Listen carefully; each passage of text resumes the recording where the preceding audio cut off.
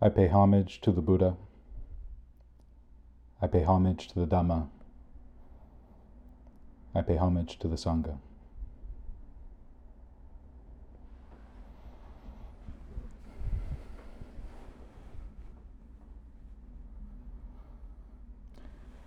Well, I hope everyone's doing well today. It's a pleasure to see you or your thumbnail on Zoom.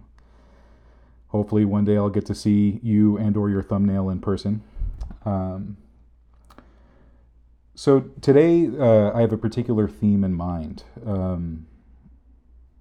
Over the last few years, I've been asked a series of questions that all sometimes seem to me to be a very similar question, perhaps the same question, which is, how do I know I'm making progress on the path? And so that's the theme I want to explore today. How do we know we're making progress? Now, there are a lot of ways to go about answering this, a lot of ways we can investigate, but what I think is most fruitful is to take a step back and really understand why we're on the path in the first place. To have any measure of success or failure, to me it seems, you got to know why you're doing something in the first place. So with that in mind, I want to discuss the Devadaha Sutta. That's from I believe that's Samyutta Nikaya 22.2. And so in this particular sutta, it begins with a contingent of monks, a big group of monks that are looking to travel abroad, basically travel to other territories where the Buddha's teachings were unknown. And so in this sutta, these monks approach the Buddha and tell him their plans, that they want to go off to further territories in the subcontinent of India and go to places where the Buddha's teachings are unknown. And the Buddha nods and he says, okay, this is good. But I feel, though, that you should inform Sariputta. Have you informed him?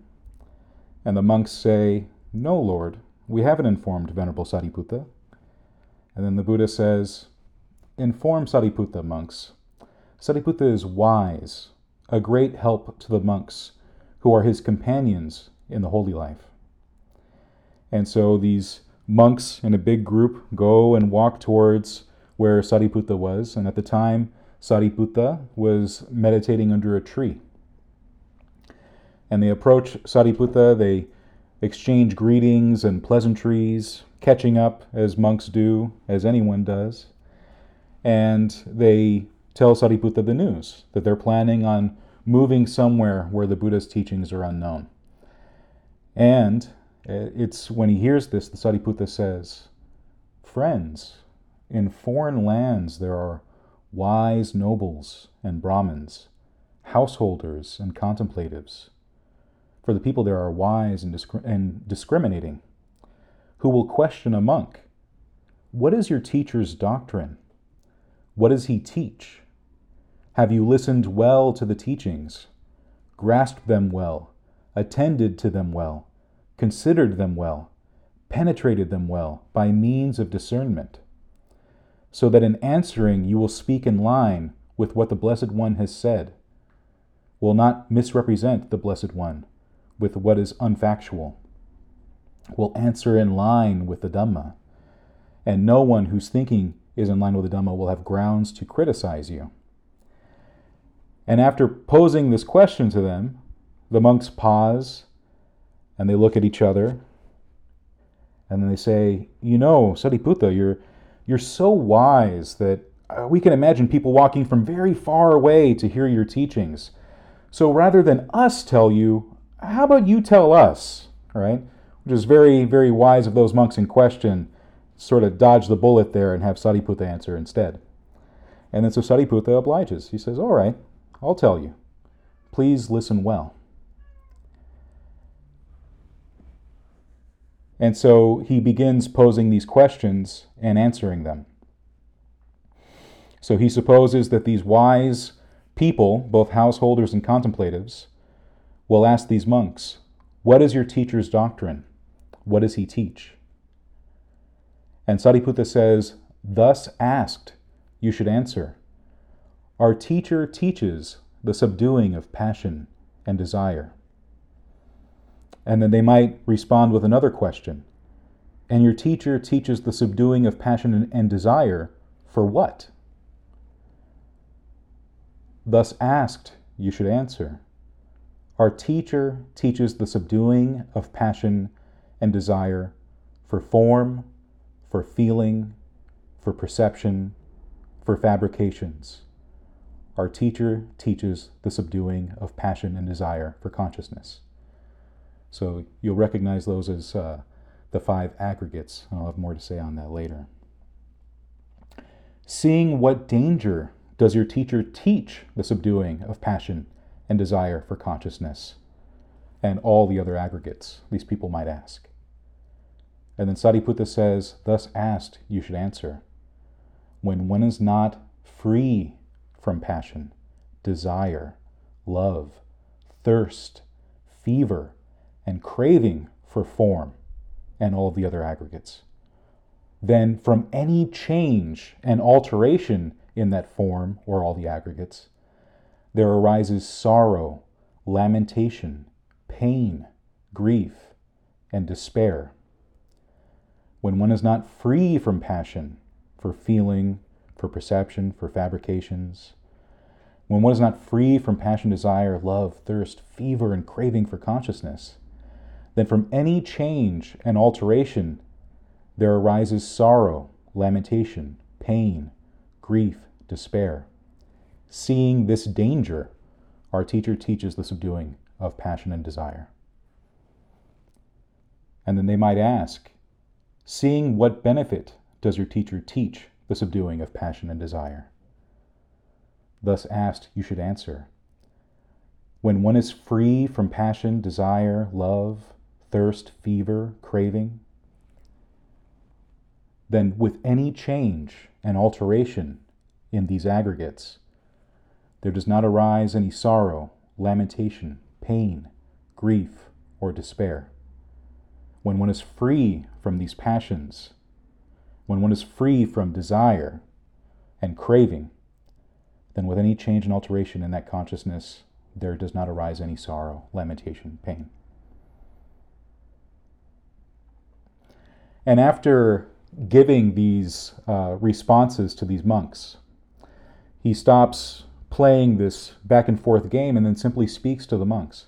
He says, "Friends, if one who entered and remained in unskillful mental qualities were to have a pleasant abiding in the here and now, unthreatened, undespairing, unfeverish, and on the breakup of the body after death could expect a good destination, that is Nibbana, then the Blessed One would not advocate the abandoning of unskillful mental qualities. But because one who enters and remains in unskillful mental qualities has a stressful abiding in the here and now, threatened, despairing, and feverish, and on the breakup of the body does not achieve Nibbana, that is why the Blessed One advocates the abandoning of unskillful mental qualities." And then he ends up saying the same thing about skillful mental qualities. If the Buddha taught, if it was true that skillful mental qualities could be cultivated and we would still be threatened and despaired and feverish in this life and have no Nibbana to look forward to, then the Buddha wouldn't teach it this way, right? That's why the Blessed One advocates entering into skillful mental qualities, because that is the guarantee of having skillful mental qualities. So we see in this very short sutta the essence of the Buddha's teachings, because Sariputta gives a very concrete and simple to remember answer. The Buddha's teachings are for dispassion, to abandon desire and craving. And it's done through cultivating skillful mental qualities, developing them, and abandoning unskillful mental qualities, setting them aside and eradicating them. That's the essence of the teachings. And all of that takes place in the mind and in the heart. Now, last week, I remember hearing someone ask a question about refuge, right? And I wanted to address that because I think it's important to understand, in light of these teachings, why refuge becomes important. So we see in this sutta, the Devadaha Sutta, that all of the training that we do is for dispassion, to subdue passion and desire, and to cultivate mental qualities. But the thing is, when we hear it that way, when we hear mental qualities, we can sometimes think that all of this happens in a very intellectual way, that it happens in a very super philosophical way. And it's important to remember that in the Pali language, chitta, the word that's used for mind, also means heart. So we're taught again and again the importance of taking refuge. And if we understand it the wrong way, we might assume that the refuge is on the outside, that refuge takes place in outside forms, outside feelings, outside ideas and concepts.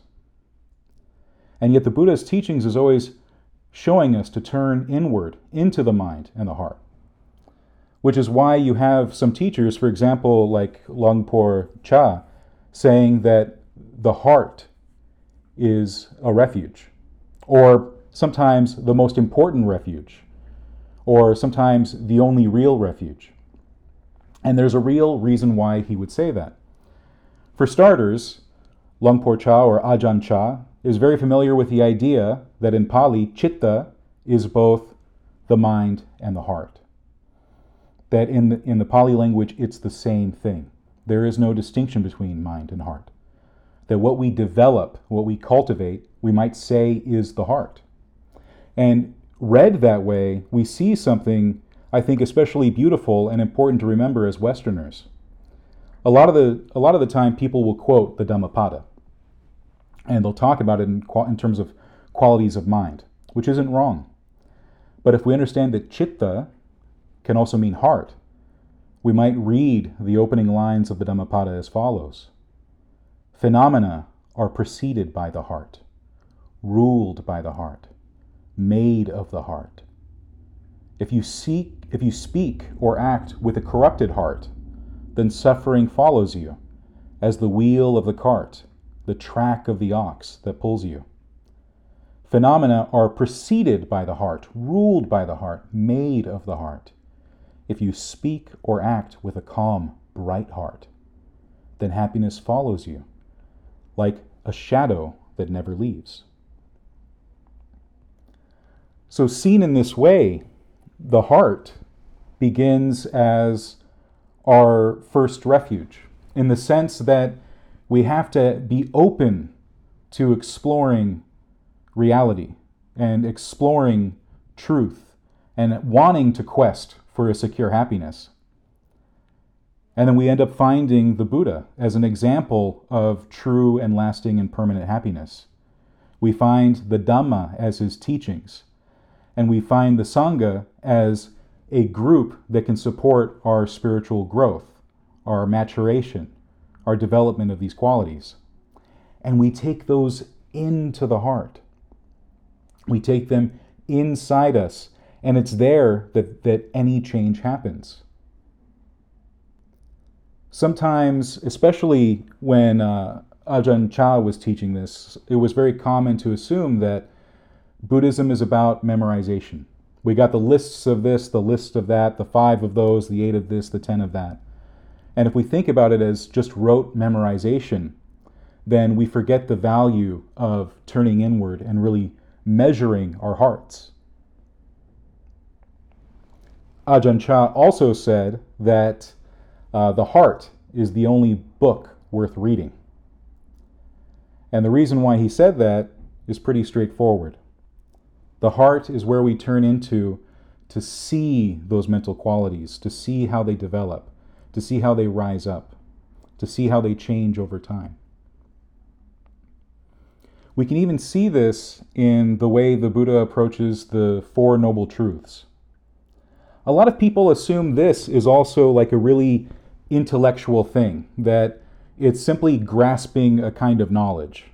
Yet there is suffering, it arises, it passes away. Hey, and also there's this Eightfold Path. But there's another way of looking at the Four Noble Truths as duties to perform, as activities that need to be done to find release. We can see the first noble truth needs to be comprehended. We need to understand dissatisfaction and stress. We need to see how it comes about. We need to see how it arises, and we need to abandon what makes it arise. The third noble truth, we need to actually cultivate those things that make suffering go away, that subdue them and subdue craving and dissatisfaction. And we develop that through the Eightfold Path. But the Eightfold Path isn't just an external thing. It's not only a matter of following precepts and memorizing rules and memorizing teachings, but taking them deep into the heart and looking there. So to go back now to that an initial question, the theme of today's talk, how do we know we're developing anything in this path? How do we know we're improving on the path? How do we know we're making any growth or progress? And it's often the case that people assume any progress they make, they're going to see on the outside. They're going to see it when they talk to others. They're going to see it when they go, to Thanksgiving with the family, and they think they're going to see it out on the street when someone cuts them off the road. And yes, you might see it there. But the real test is in meditation. The real proving ground of how these qualities develop is when you sit in meditation. One of my big gripes about the way modern meditation is often taught is how it's this cut and paste cookie cutter thing. We all think that we can just hit a particular audio track on Insight Meditation, or go onto YouTube, or we can go to a retreat where literally they just press play on a tape and it's the same meditation for everyone, the same cookie cutter techniques. You're going to breathe the same way, you're going to do this the same way, everyone, rank and file, same. And you go into autopilot. You don't really think about what you're doing or why you're doing it. You don't think about what kind of qualities, right? And I'm not trying to put thoughts into your head. If you haven't done this, by all means. But I have seen it many times with many meditators, is that they go to these retreats where they just hit play on a tape and everyone just does the same meditation. Or someone takes a script and reads from it and everyone does the same meditation. And it's this rote, automatic thing that no one's really tuned into. And then you ask, well, am I making improvements? Like, is anything changing? And someone will answer like, well, you just do the same meditation. It'll take care of itself. Just do the same thing over and over and over again. Yeah, but this time this thing happened. Yeah, ignore it. Just same thing. Rinse and repeat every day. And like maybe you'll see changes, like maybe you'll be a little kinder to, a relative. Maybe you'll be a bit more patient, at the DMV. Maybe. Promises.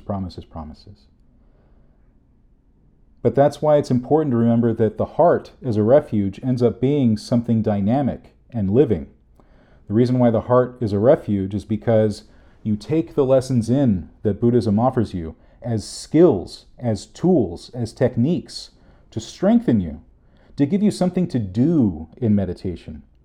That meditation is not some automatic paint-by-numbers sort of thing, where you just follow the steps every time, regardless of what's happening. That there actually needs to be directed thought, that there needs to be evaluation. And then eventually things settle in such a way, but that doesn't mean that the mind turns off. Even if you study the jhanas, you see that the fourth jhana is the perfection of mindfulness and equanimity. And mindfulness, the way it's taught today, is this very basic, bare awareness sort of thing. But that's not what we see in the suttas when we study them.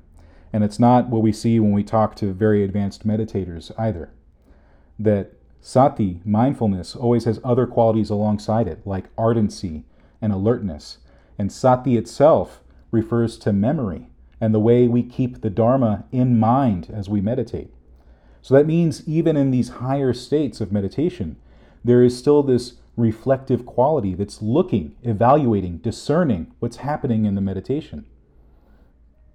So that's why if someone asks me, well, am I making any progress on the path? The first thing I ask them is, well, how's your meditation going? Right? It's not, hey, how patient were you at the DMV? It's not, how'd Thanksgiving go?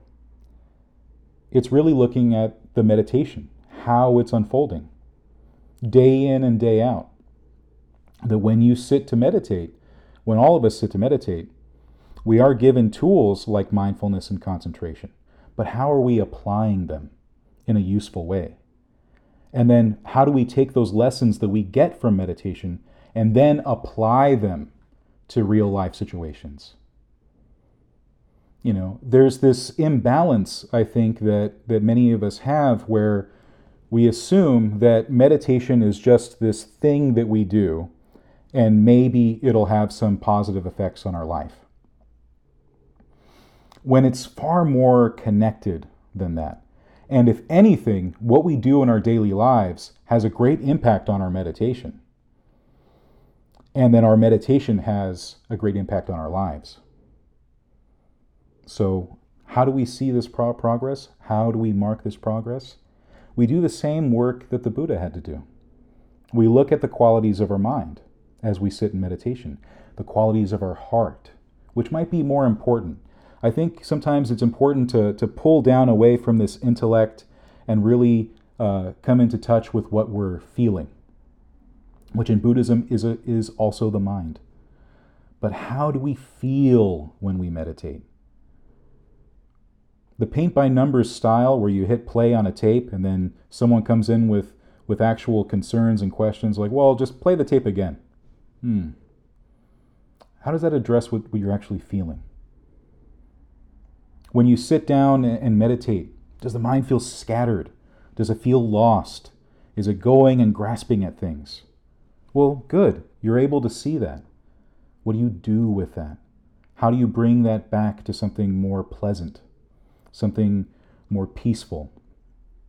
You'll notice that in this sutta I was sharing with you, the idea is that there's this concept of a pleasant abiding in the here and now. That's one of the benefits of proper meditation. That we're able to find something that's really worthwhile, worth doing right now, in a good way. The idea that meditation is this, gritting your teeth and sitting there and suffering through it, and then maybe there's a promise of something better. No. See what you can do in the present moment to make it better now. What's happening in the body? What's happening with the breath? What's happening with the mind? What's happening with the heart? I think a lot of the time the way we live with so much activity that we're not connected to our hearts. I think that's why a lot of us reach out to meditation anyways, is to connect with that heart again, to make it a book worth reading, to really delve into its pages, to learn its mysteries, and to align ourselves with something worth feeling. We want a pleasant abiding here and now. And it's easy to measure. When you meditate, is it a pleasant abiding? Is it something that you want to return to again and again? Or is it like flossing? You do it because the dentist told you. And that takes real work. That's why it's cultivation.